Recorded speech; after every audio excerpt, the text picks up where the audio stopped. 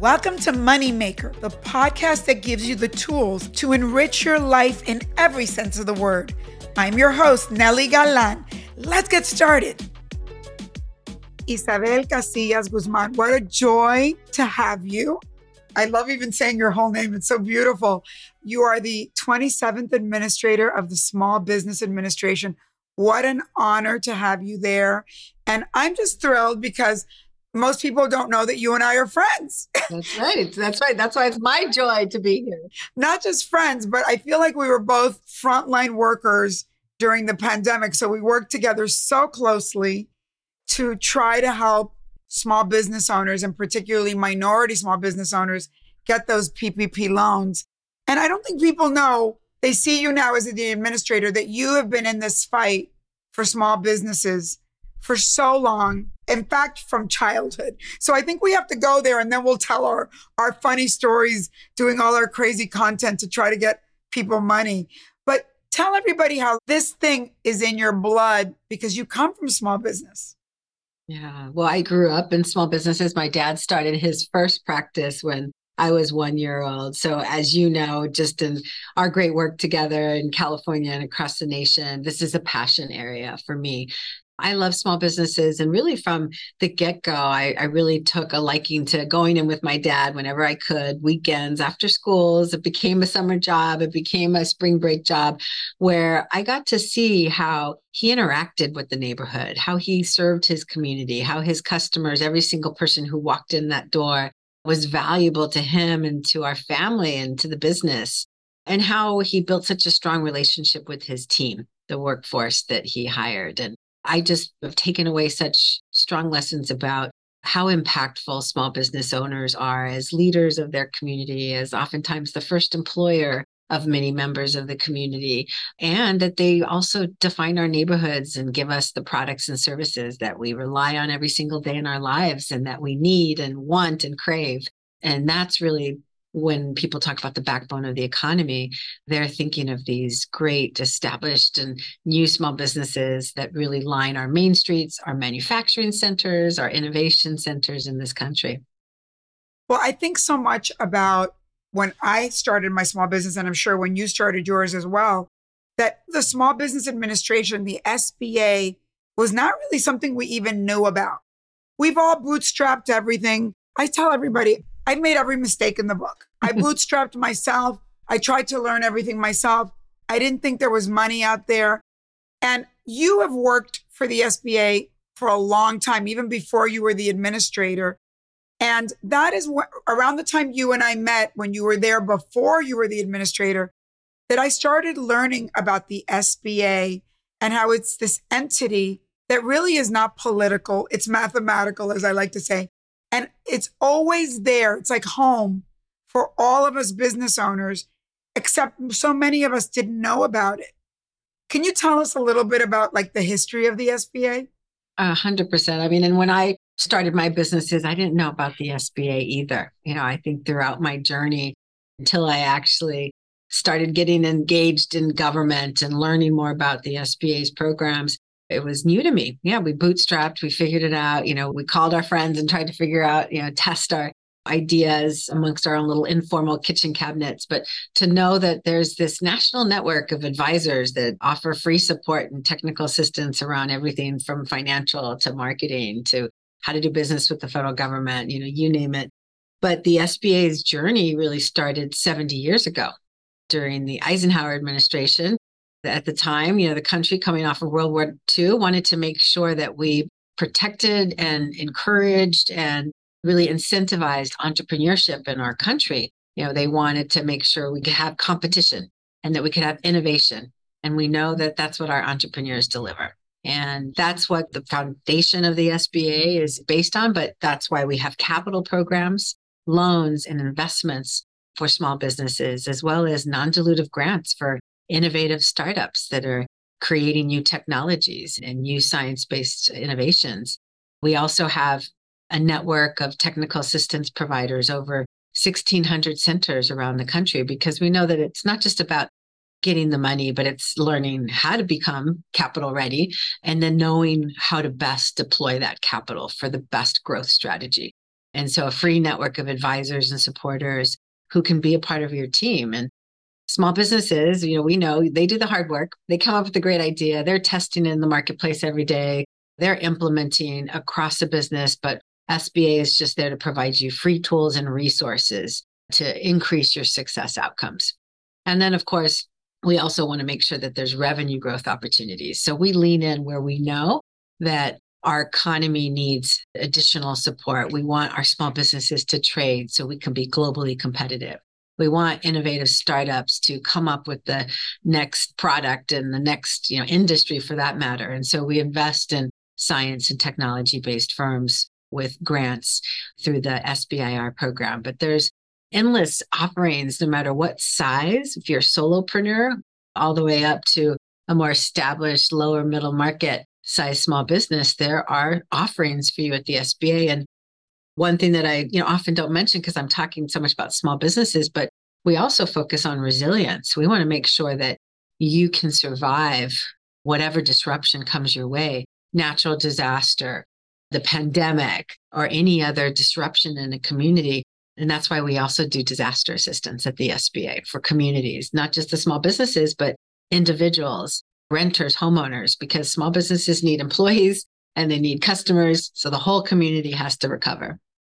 Well, I can't even remember almost before the pandemic because so much has changed for the SBA in general as a brand, something that we knew nothing about. I mean, I remember before the pandemic going to chambers of commerce and having like little old white men with a PowerPoint teaching us about the SBA. And it felt back then to me like a bit of a sleepy brand. And then a catastrophe happens in our country. And all of a sudden, the one place that could help all of us, the money that was saved in this one place that was compounding every year. I remember hearing so much from former administrators. We have all this money in the SBA and it keeps growing every year and nobody uses it because we didn't have a real reason. And then the reason showed up. And then you and I met, you were working in California and I had been doing the Adelante movement and I had my book and we kind of partnered to do content and really talk to the SBA and the local government about how to go get this money. And all of a sudden the SBA became the shiniest brand in the whole country. And so how do you remember that era and that time and made you want to then go become part of it again, but in a bigger way? Yeah. And when we first met, I was serving in the Obama-Biden administration as deputy chief of staff and really diving in and learning about all these exciting tools and resources. It was really an exciting time. But the pandemic, obviously, it created crisis across our small business landscape. And businesses were struggling to figure out how they could survive. And for the pandemic relief programs to come around and the SBA to provide assistance was so enormous. And as you know, in the very beginning, many were left behind. And I think that was a reality. Those who didn't have that banker or that lawyer or the accountant on speed dial, those who weren't completely capital ready with all their paperwork couldn't get after that funding in time. And so when I came in during the Biden-Harris administration, we really tried to focus on making sure we could meet the smallest of the small wherever they were and connect them to capital. But SBA is forever transformed. I mean, we put out a significant amount of money every year. I mean, it's still sizable, $40 to $50 billion a year in capital products deployed across the country every single year to small businesses. And during the pandemic, in total, over those 2.5 years, $1.2 trillion. And so the scale is enormous for any startup. Can just imagine that type of growth, was astronomical. But we've had some key learnings, but the silver lining was that people learned about the SBA and not only learned about the SBA, but learned how capital could transform their business as well. Because remember, these businesses were shuttered, panicked, they didn't know what to do with their workforce, how they were going to pivot and open again. And to get capital to succeed through that and be able to make responsible choices and strategic choices along the way, it really also, I think, opened people's eyes to the fact that SBA provides other capital products for an ongoing basis, and capital can help you grow your business. And I think that's what is really transformational and got me excited about coming back. Of course, I wanted to help save the millions of small businesses that we ended up helping and supporting at the SBA. But I just think it's such an amazing tool. And we are a shining light in the globe in terms of these programs. Other countries replicate SBA to the T because, there's hardly anywhere in the world that you can go and get the full suite of services that we offer at the SBA to our entrepreneurs. Well, I just think that small businesses are the beacon in the world. I know because I see so many people and I, as you know, meet so many people from around the world and they go, the one thing we covet from the United States is that the same thing that happened to you and me, which is I always say, if I lived in any other country, let's say in Latin America, would I ever have built the wealth I've built in one generation? Impossible, because there are caste systems where you can't rise up and you can't start a business from scratch and do well. And I think we don't realize, maybe we even take for granted that our small businesses are the beacon of the American dream and that we have to make sure that they do well. But you and I also found out some stuff during the pandemic in terms of not just mistakes in general, but mistakes for small business owners. Like we don't have our accounting and software. So when the pandemic happened and the money came through, many of us didn't have our paperwork ready to go. And when you have a system where the money is first come, first serve, you miss the boat. Or that there are things that we don't even know how to classify ourselves.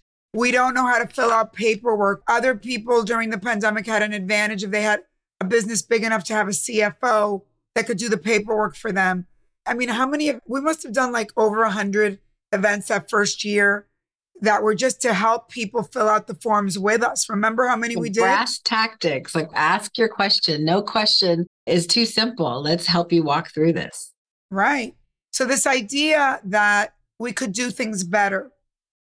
I mean, you've learned so much like I learned doing that work one-on-one with those small business owners, but now you are the administrator. And by the way, you've done a phenomenal job, because you love it and you deeply know it, but because you've worked like a dog. And I give you so much credit. You have really traveled the country and met everybody and seen the businesses. And so I feel like it behooves me to ask you, and I ask you this every time I see you, what have you learned that we could be doing better? Like, are there emerging businesses, like this whole thing about technology, the whole thing about filling out paperwork? What can you tell us, the small business owners, now that you've met everyone on the planet and you know better than anybody, what could we be doing better? And I do think there's so many silver linings from the pandemic. I'm an entrepreneur at heart, so I look for the positive. I look where to solve problems and make things better, like all the great small business owners and entrepreneurs out there. But digital, let's start there. I mean, you had to adopt technology in order to be successful, to be able to market or communicate to your customers in a different way, or be able to get online and quickly compete for these funds, these dollars that were out there, or to have a better sense of your data at any given moment in time and be on the right systems to be able to track your performance. And, inflationary pressures, workforce pressures, supply chain disruptions, you had to have such strong insights into what your company was doing in all aspects. And so technology helps you do that. And so in trying to equip the businesses of the future, I mean, businesses have to start digital. When you start your company, from day one, make it easier to just plan out your technology resources as well so that your business can have great growth potential. And there's such amazing stories. I do love that part of my job and why I'm willing to work so hard like a dog. One, my dad, taught me that hard work ethic, so work nonstop. But it's really inspiring to see what's happening out there in the country. And there's this great woman-owned small business in Las Vegas who had a little boutique. COVID hit. She had to pivot online. Everyone had to pivot, the great pivot. She got an e-commerce site. She was doing, about 100,000 in sales, but post her launch of her e-commerce website, learning the social media tools, she now does over 400,000. She's trading to 11 different countries. They're buying her products. She's designing more of her own stuff instead of just curating stuff for her boutique. And what a remarkable story, but growing with digital technology is really the future. And then leaning into that, growing global. 95% of the world's consumers are outside the United States.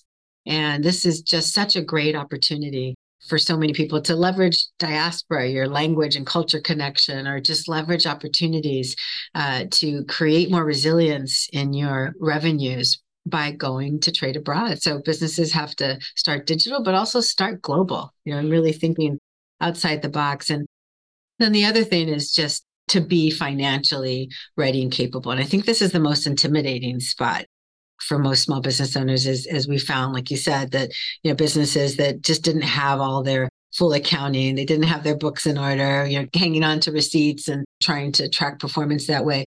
Businesses do have to learn the rules of the game of the capital markets because you need capital to grow. And self-funding, using credit cards, that just means you have to outperform and be more efficient than your peers because you're paying more for your capital.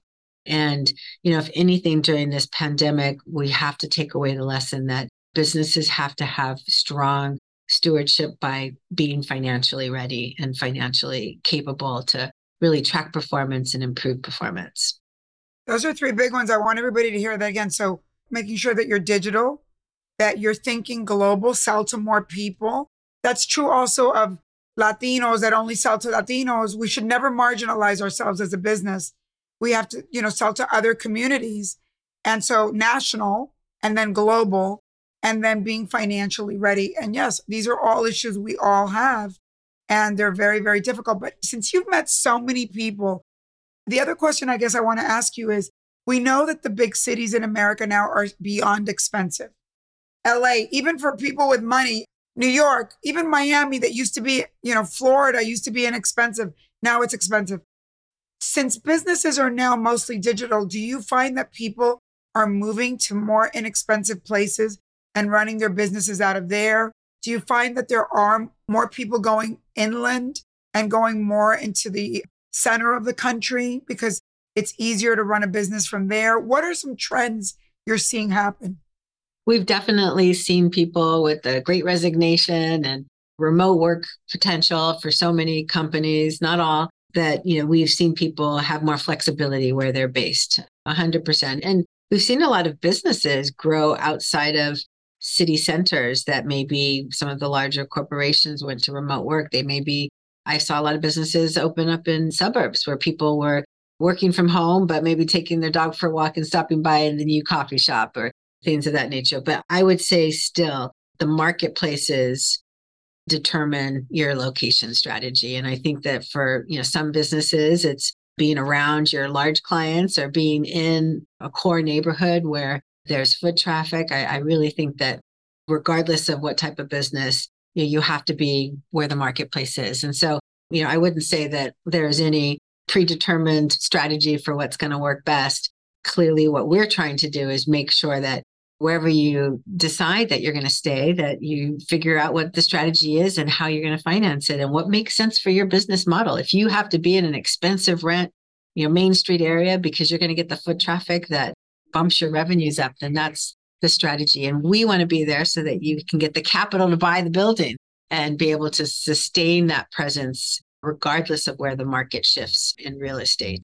And so I think it's also about knowing what the powers are that you have at your fingertips to get capital to finance and strengthen your assets.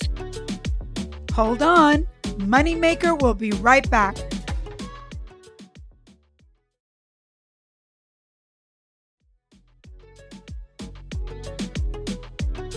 Let's get back to the show. Can you also tell us about some of these other organizations that fall under the SBA that train people and what they're called?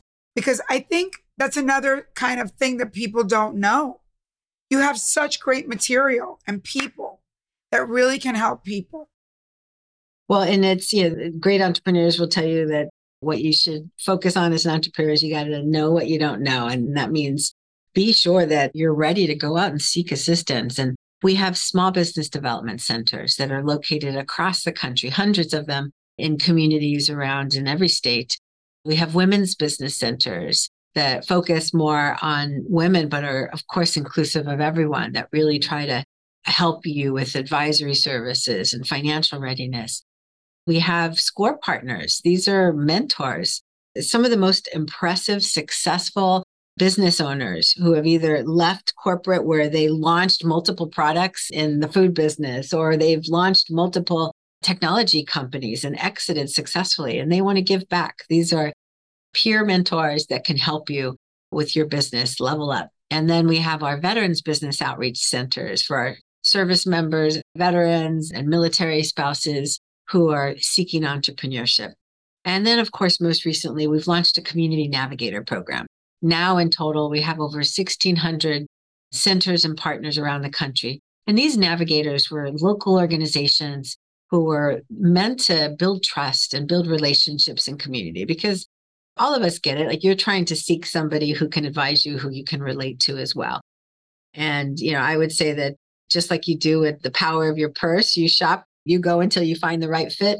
It's the same with our centers. We have so many options for you to go out there and find an advisor who can connect with you. But these are all free, available at sba.gov. Get local resources and connect with these folks. And then, of course, my own SBA employees. I have 68 district offices around the country, plus some satellite offices.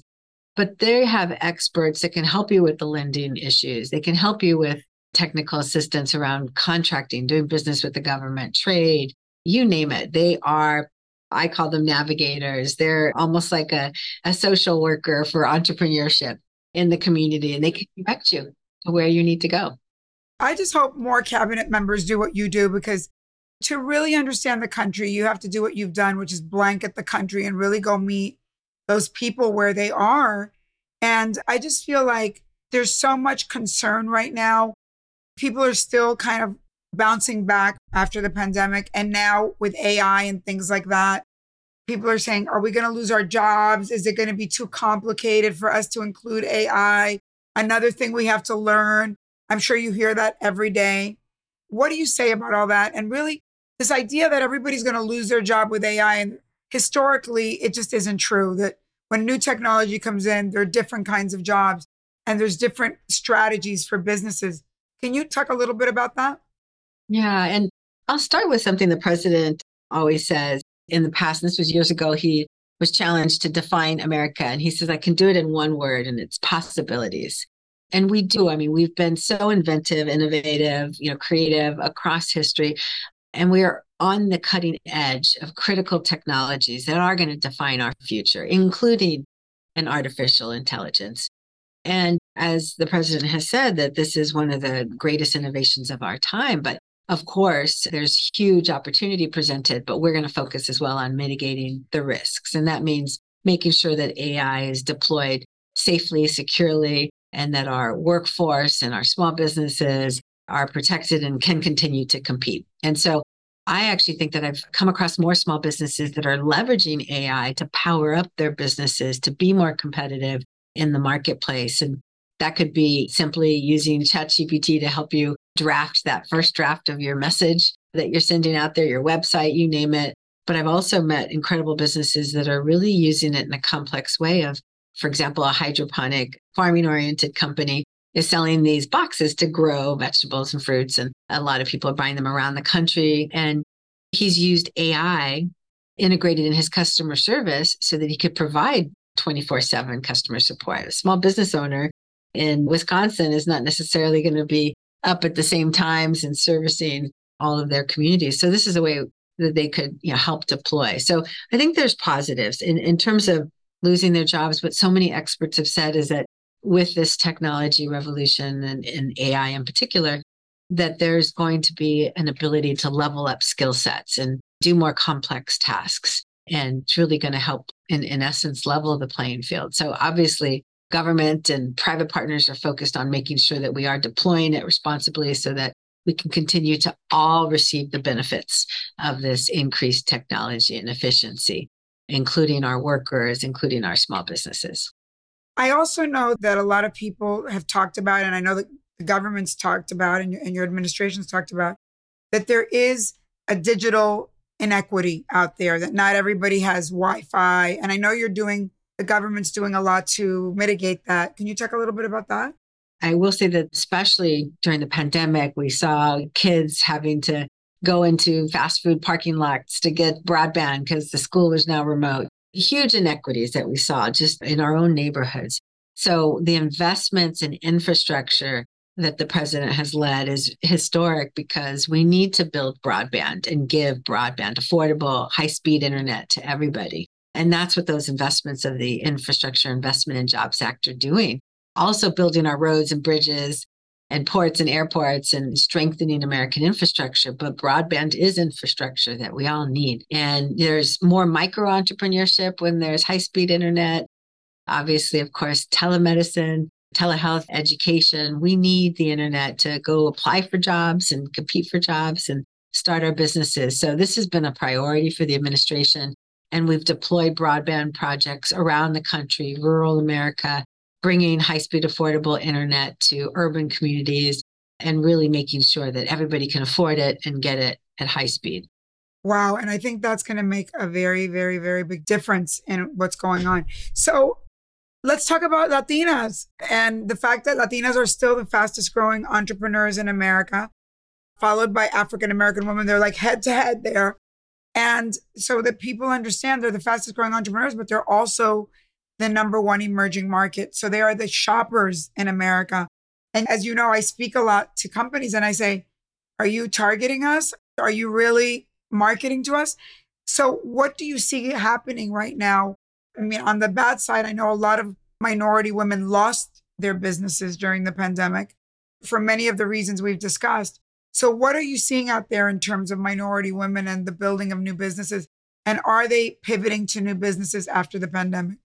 Yes, I mean, just like we saw them do during the Great Recession. And as a result, for the last 10 years, women and people of color are starting businesses at the highest rates. And in particular, Latinas and African American women. And you're right, like head to head, depending on what data set you're looking at. I mean, these two, Black and brown women are leading on entrepreneurship. And whether it was necessity or opportunity, necessity meaning they lost their jobs during the Great Recession or during the pandemic or what have you, or opportunity, or just a decision that a lifestyle decision. Yeah, lifestyle, growth potential by doing it myself and creating my own job. But we've seen a historic amount of new business starts. And so new business applications have totaled 14.1 million since President Biden took office. It's now the top year, second top year, third top year in all of history with 2021, 22, and 23, and just incredible rates of entrepreneurship. And that's not seen globally. So we're really, as a nation, leading globally in entrepreneurship. And as we see, it's still very Latina leading in that respect.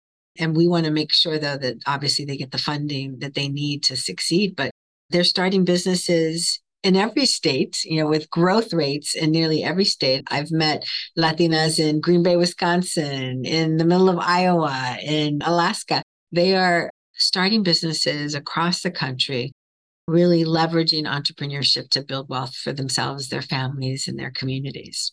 And when you see these women, are you seeing them move to different states and different places than they were used to being? I'm finding Latinas and African American women now in very remote places. Like a lot of people have moved to North Carolina, South Carolina, Alaska. Are we spreading out in different ways to start these businesses?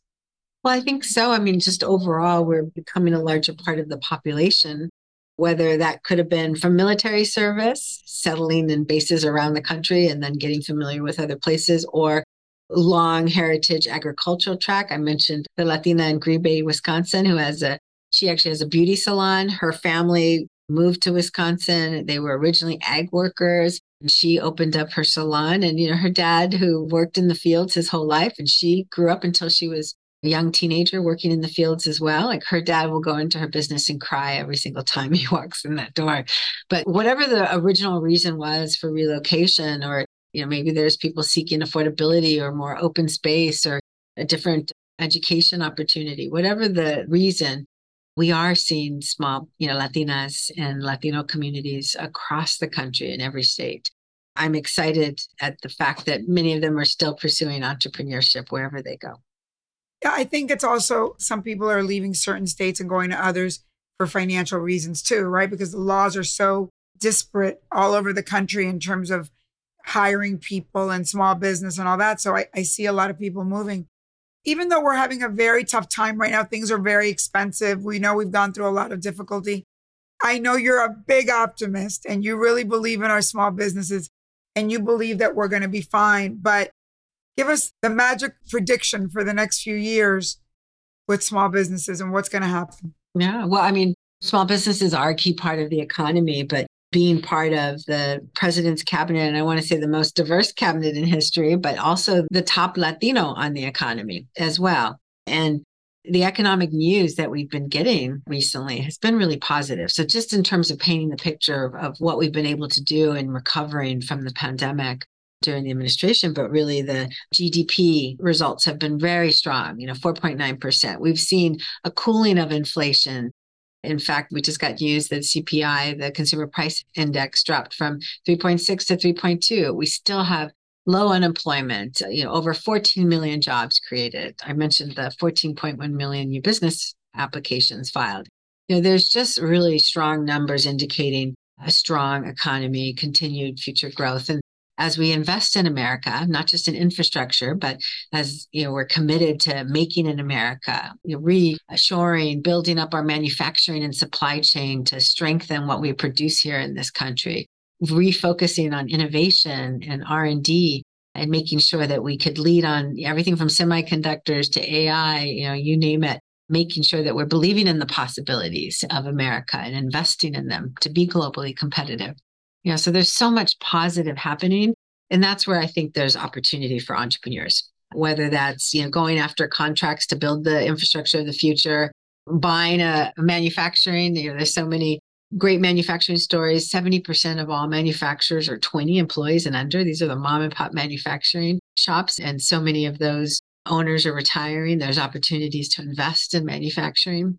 Or, if it's investment in R&D or innovation, you have an idea for climate resilience or an idea for the future of agriculture technology or health technology, you name it. I think there's an investment in America that's happening, not just from government, but from the private sector as well, that really, bodes well for those who are out there willing to take the risk, jump in and start their business. And I would leave with that there's been continuous studies on optimism and indexing small business attitude. And while of course there's still concerns about inflation and still concerns about interest rates, with this good news on CPI, we hope to continue to drive the costs down in America so that we can continue to invest in our people, see great employment opportunities, and see our businesses flourish.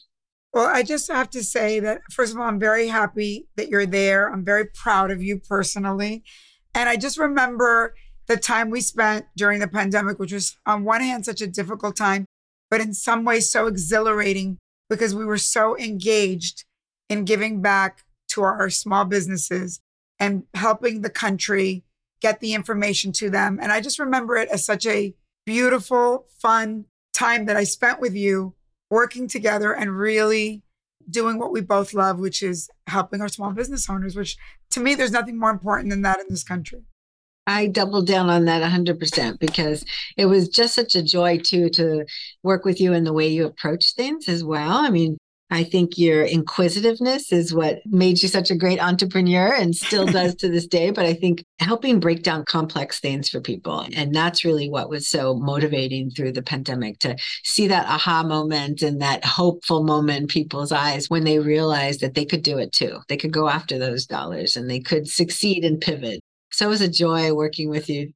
We just had such a blast, and we did it in Spanish and in English, and we could have done it in any other language too. But we worked with so many cool people like Everett, who's our African-American banker, and so many other people that came in, and we just all jumped in. And we forget that in these difficult moments in the country, we're seeing it happen in other countries, but we come together and we can make unbelievable things happen. And we did. And it was a beautiful experience.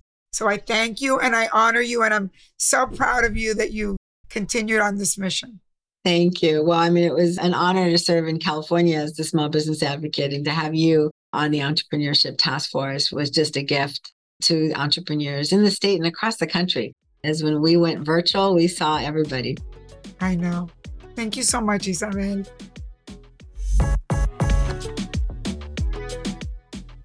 Moneymaker is a production of Money News Network. Moneymaker is written and hosted by me, Nelly Galan. Our executive producer is Morgan Lavoie. Thanks for listening. See you next time.